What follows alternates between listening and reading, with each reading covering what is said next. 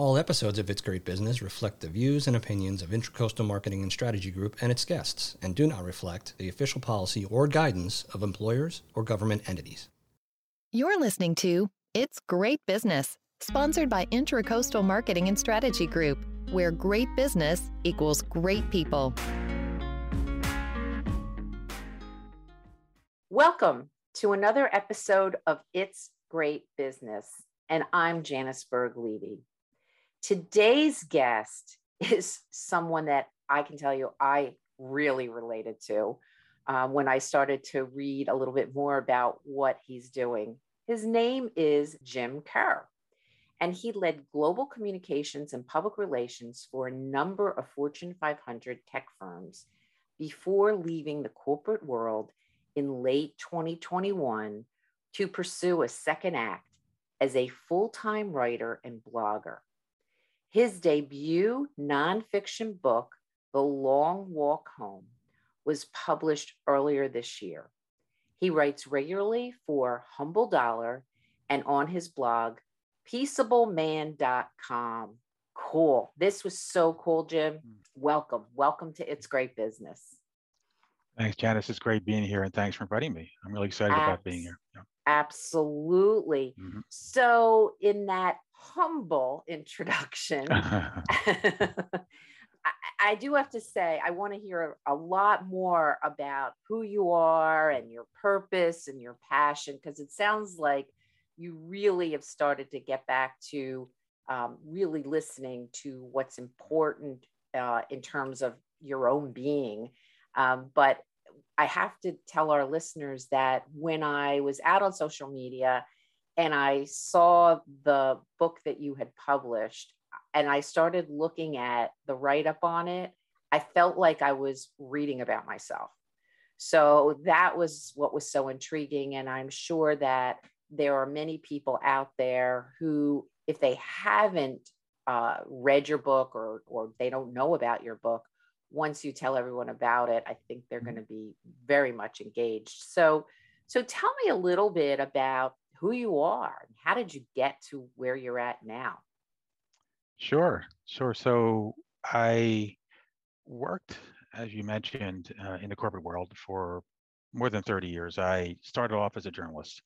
I actually went to school initially as a journalist, but then I decided it really wasn't for me, so I headed over down the path of English literature for my degree, and that was much more suitable for me, I think, as a person. But anyway, to make a living, I started off in journalism and worked at a weekly and then a daily for 3 or 4 years, something like that. And then I moved into the corporate world, and then that took me away. I mean, it was something that I never really thought I would do, didn't have any interest in doing. In fact, when I was young, I kind of viewed corporations as evil. And or at least something I had no desire, and finance, by the way. So we'll talk about that a little bit more. But yeah, but and I had kids, family, kids, and you have the financial obligations. So it definitely swept me away, the corporate world. And I just started rising through the ranks in communications, and I did everything in communications, really, and investor relations. I headed up investor relations, which was cool, was fun, and I did it for two companies. It was 7 years ago or so that I was let go of the company where I worked for 27 years, and that was the subject of my book. By the way, I never really thought I would ever be at a company for 27 years, and in fact, it was something that kind of been put in my head by my father, who lost his job after 18 years at his company. And he would always tell us never work for the same company and never trust a company. But I guess I didn't listen. And I ended up working with this company for 27 years and let me go, almost 28 years, let me go in a restructuring, or really it was a new management team. The company was struggling. And, it just hit me hard because I had gotten all these great reviews and everyone said I was so valuable. And then suddenly you're not valuable. Right. So, and it was scary because I was in my 50s. But anyway, then I ended up going. I really had should have no reason to be scared because there are so many jobs out there. I ended up finding another job at a company, somebody I'd worked for before, and it was a great company, is a good company, even bigger than the one I worked at before down in Jacksonville, FIS, just a fantastic company. Did that for 5 years and decided I think I had enough of this corporate world. And I've always wanted to write. It is just the thing I love to do more than anything. It's my passion, and I've always wanted to write books. So left there last year, headed off and decided to do a second act, and that's where I'm at now. So it's got two sides of me in my whole life: the corporate side, I guess you could call it, the left brain, and then the right brain, creative side. And I'm exercising the right brain a little bit more now than I Well, ever have in my past. as you know, we have a lot of listeners who are in various stages of Mm. career in life, really.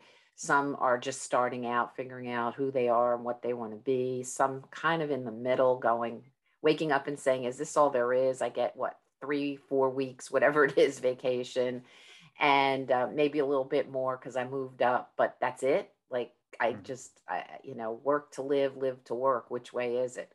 So yeah, it's like I said, very relatable. So now, so you leave the first company, and obviously, I'm really curious about what inspired you to really take that on and write a book about it. Yeah, it was actually something that hit me soon after I had this experience. So I lost the company. What the book is about a journey that I took the day that I learned I'd be losing my job, and it was stepping out of the office building, the headquarters building in Bluebell, Pennsylvania, which for those of you who know the area at all, like off the Turnpike, Plymouth Meeting, so forth. And I lived in the Bucks County area, but I stepped out of the building and my head was kind of spinning, and I I just started walking. I just needed to clear my head. So Mhm. it was around noon. It was a beautiful October day. I just needed to clear my head, and I didn't expect I'd be doing this, but I ended up just walking the whole route. So it was 20 some miles, 21 miles, something like that. 22 miles was the commute that I'd always taken, and I really wanted to see this route up close because I had always been racing through it for 27 years. My Mm. goal was to always beat my time, my commuting time. So how quickly could I do this route, this 22 miles? What paths could I find to reduce the time and the distance and so forth? And now I wanted to see it up close, and I just wanted to kind of take stock of my life and how the heck did I end up here? So I did this, and afterward I was thinking, I had to write a book about this because it was so interesting, that experience, seeing this path, reflecting on how I got to this point in my life. How the heck did I end up working at one company for 27 years when I never had really an interest in working in a corporate environment. I wanted to be an author. I wanted to be a writer. How did I end up doing this? Right. So, and then the other thing was, and I talk about this in the book, I just was able to relate to a lot of people who felt unfulfilled, and I was one of them in the corporate world. And it's not a black and white thing. It's working in the corporate world offers many, many wonderful things, and great benefits, and ability to learn things and get pushed, and meet people like you, Janice. We met working in one of the Hmm. companies. Just great things, but there's a lot of downsides to it. I use this the metaphor in the book of I've always worked for big companies. I use the metaphor of working for a leviathan. They're big, slow moving beasts, very powerful. Break through all kinds of barriers that the smaller fish cannot break through. But they're just slow moving, and we as the sort of the middle managers or the people working on them, I always felt like one of those little sucker fish, and they call them remora fish, that hang on to the whales and sharks, and you see them, hanging on to the whale when you see a picture, Hmm. and they live there their entire lives. But I felt like that, I'm riding this thing, but who am I? Who am I really in the end? Especially when they throw you off. Can I swim on my own? So I use that metaphor a lot in the book. And so anyway, I started writing the book, and it just sort of wrote itself, and found a good editor who helped me expand it. And here we are. Here we are. I just love that. I mean, I always used to say, it was like moving a glacier, but Yeah. I like I like your description even better. So, just tell me a little bit about where you began. So, obviously, where did you go to school? Hmm. What were you, you are interested in writing. Obviously, Yeah. you're very good at it. So, what was your major and how did you get started? Yeah. I knew from the time I was a teenager, really, that I wanted to be a writer. It was very, very clear in my head. And I guess I'm lucky that way, you know. But so when I went into college, I went to Temple University and went in for journalism, as I mentioned, for a couple of years, and I realized journalism was a little bit too narrow for me. So I went into English literature, and that's I got my degree English lit. And then it was a question when I graduated, what am I going to do with that? Am I going to go on to for a doctorate or whatever? But what I ended up doing was going into the newspaper world, worked at a weekly. I was the features and sports editor for 3 years. And then I got tired of that, you know, covering sports games and, you know, interviewing the local businesses and personalities. It was interesting, but I had enough of it. And I went back for my MFA, my master's in fine arts and in literature from Temple again. And then while I was doing that, I was working at a daily newspaper at night. Then when I got my degree, I worked as a freelancer for a bit, and then I got an offer at the tech company where ended up working for 27 years. It was just doing like new product announcements, editing, stuff like that. And it just sort of rose up through the ranks and eventually became head of communications there. And that's where I was when I ended up leaving. Right.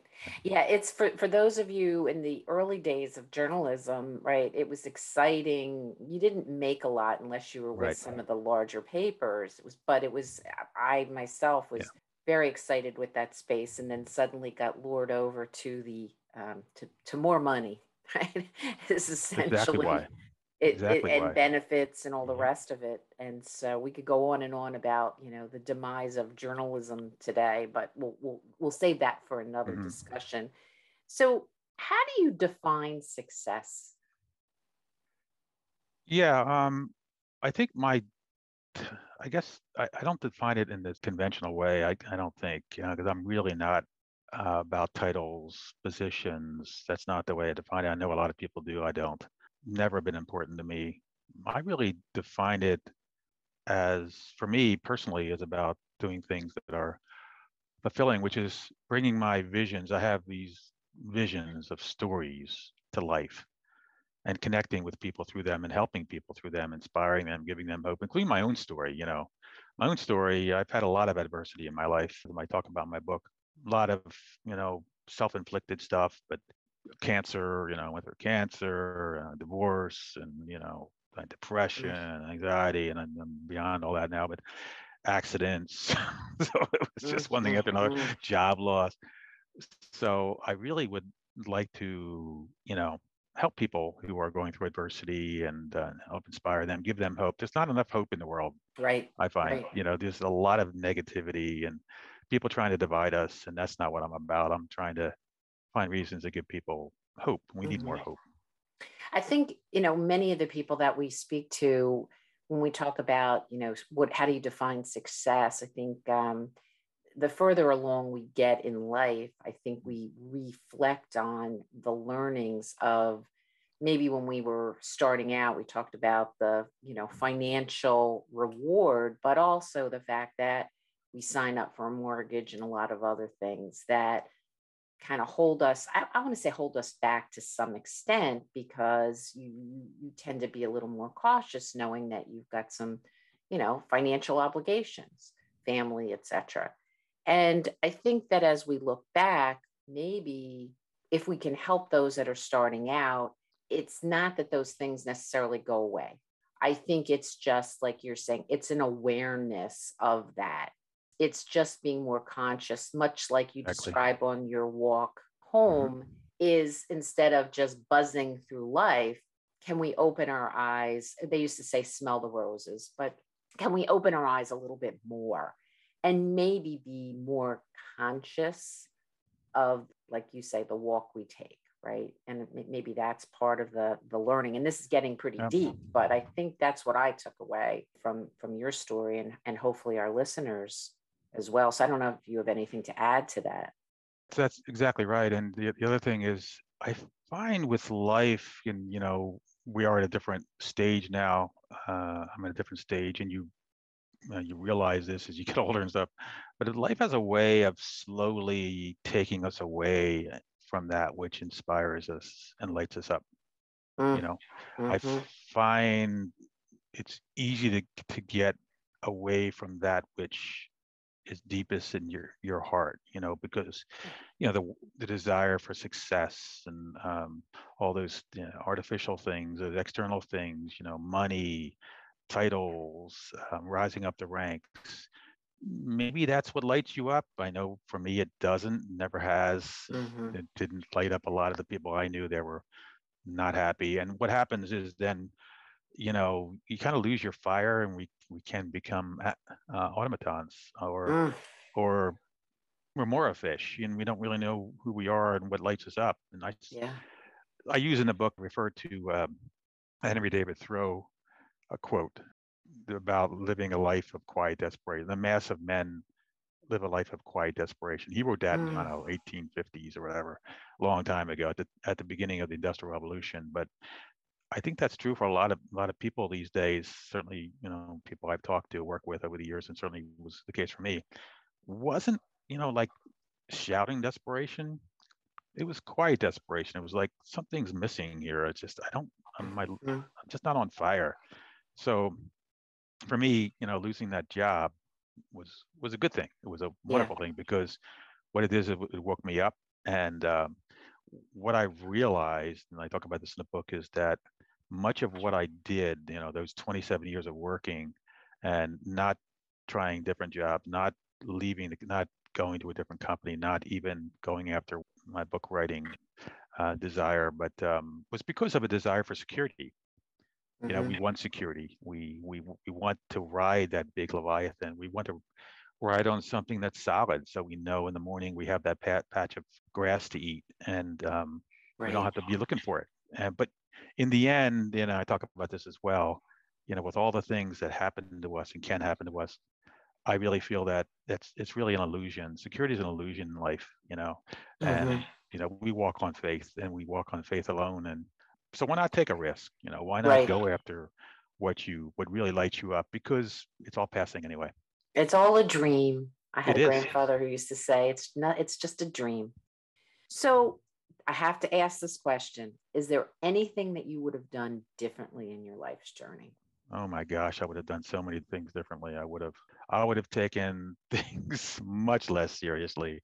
I was so serious when I was in my 20s and 30s. It's ridiculous. Mm, I would have had more fun. I would have networked more, taken more risks, moved around. I would have focused more on experiences rather than on where I am in the company or money or things like that. And even, the goal that I have, of writing, I just took it too seriously. If you mhm. take anything too seriously and you put too much pressure on that goal or on yourself, it's going to wither up and die. Yeah. You Yeah. got to let it loose. That's what I would have done. I just would have been less serious about things, and I had more Yes. fun, and I think everything would have opened up a little bit more for me. Yeah. Being more open. I think that's, yeah, Yeah. I would concur. I mean, I was a little different. I was a jumper. Yeah. And I think that having had a parent who stayed in the same job for almost 40 years, the first couple of jumps I made, he literally was freaking out. I mean, Mm. it was like, what are you doing?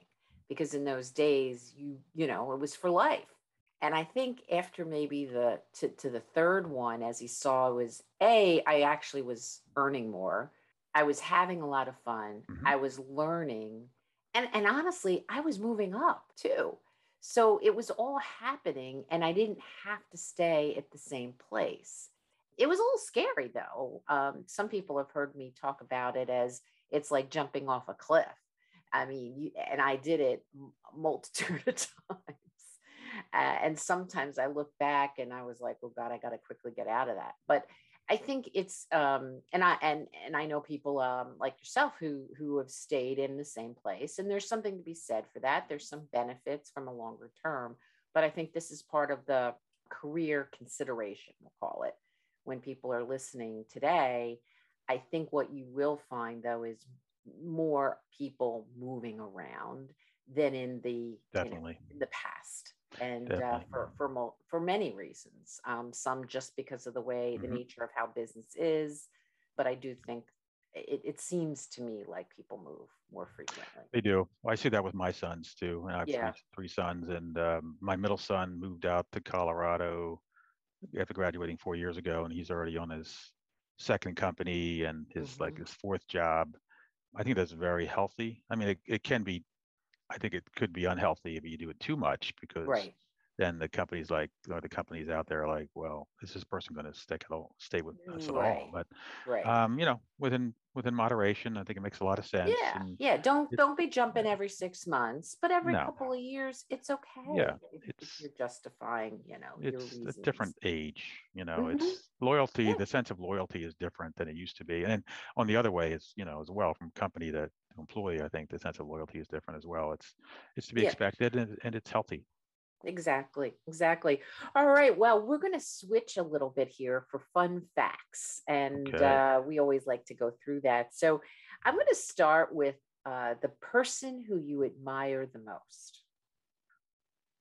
Living or dead, I guess. Well, I'd Your have to say choice. not to get religious, but Jesus. I mean, I'm not a big religious person, but I did let's admire his example. His way of Hmm. treating the people and so forth. But the Dalai Lama, Hmm. um, Oh, my heavy religion, duties. my You got religion some is kindness. heavies. Yeah, and there've been some really great business leaders over the years that I've worked with that you know. Uh, like somebody like an Ed Coleman I used to work with at Unisys. He was Hmm. a Gateway, just a great leader. He was a leader who managed by walking around, literally walked around, sat Nice. down with people every morning. He would sit down with them at lunch. He would sit down with them breakfast. He would go into their office. And that's the way he learned about what was Wow. going on. And he motivated people that way. I thought that was great. I think that's a great way to lead. Yeah. Favorite movie? I would give you three come to mind. I love One Flew Over a Cuckoo's Nest. Or Okay. Cuckoo's Next. Yeah. Jack Nicholson. Just Yeah. what I love? Movies that have the classic narrative arc that grab you and take you through. Fargo is another one by the Hmm. Coen brothers. Classic narrative arc. The Godfather. Um, Yes. I would give you those three. I mean, there's a ton of others, but Yeah. Yeah. There really are a lot of good ones out yeah, there. yeah. Favorite city? I would say either San Francisco or Boston. Love those two Not cities. Philly, huh? I do love Philly. That would be number three. Okay. Yeah. Okay. We'll give you that. So, Jim, it's been so fun. How can listeners reach you? Do you have a website, Mhm. email?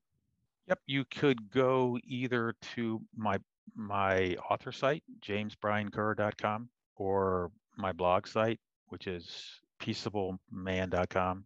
And feel free to sign up for updates there if you'd like. You can reach me by email there as well, and I would love to connect with all of you. Fantastic. Yeah. Yep. Fantastic. Okay. Well, thanks for listening, everybody. It's been really fun. And as always, we appreciate you following It's Great Business. We'll see you soon. Thanks for listening. If you enjoyed this episode, please subscribe to the podcast and leave a review.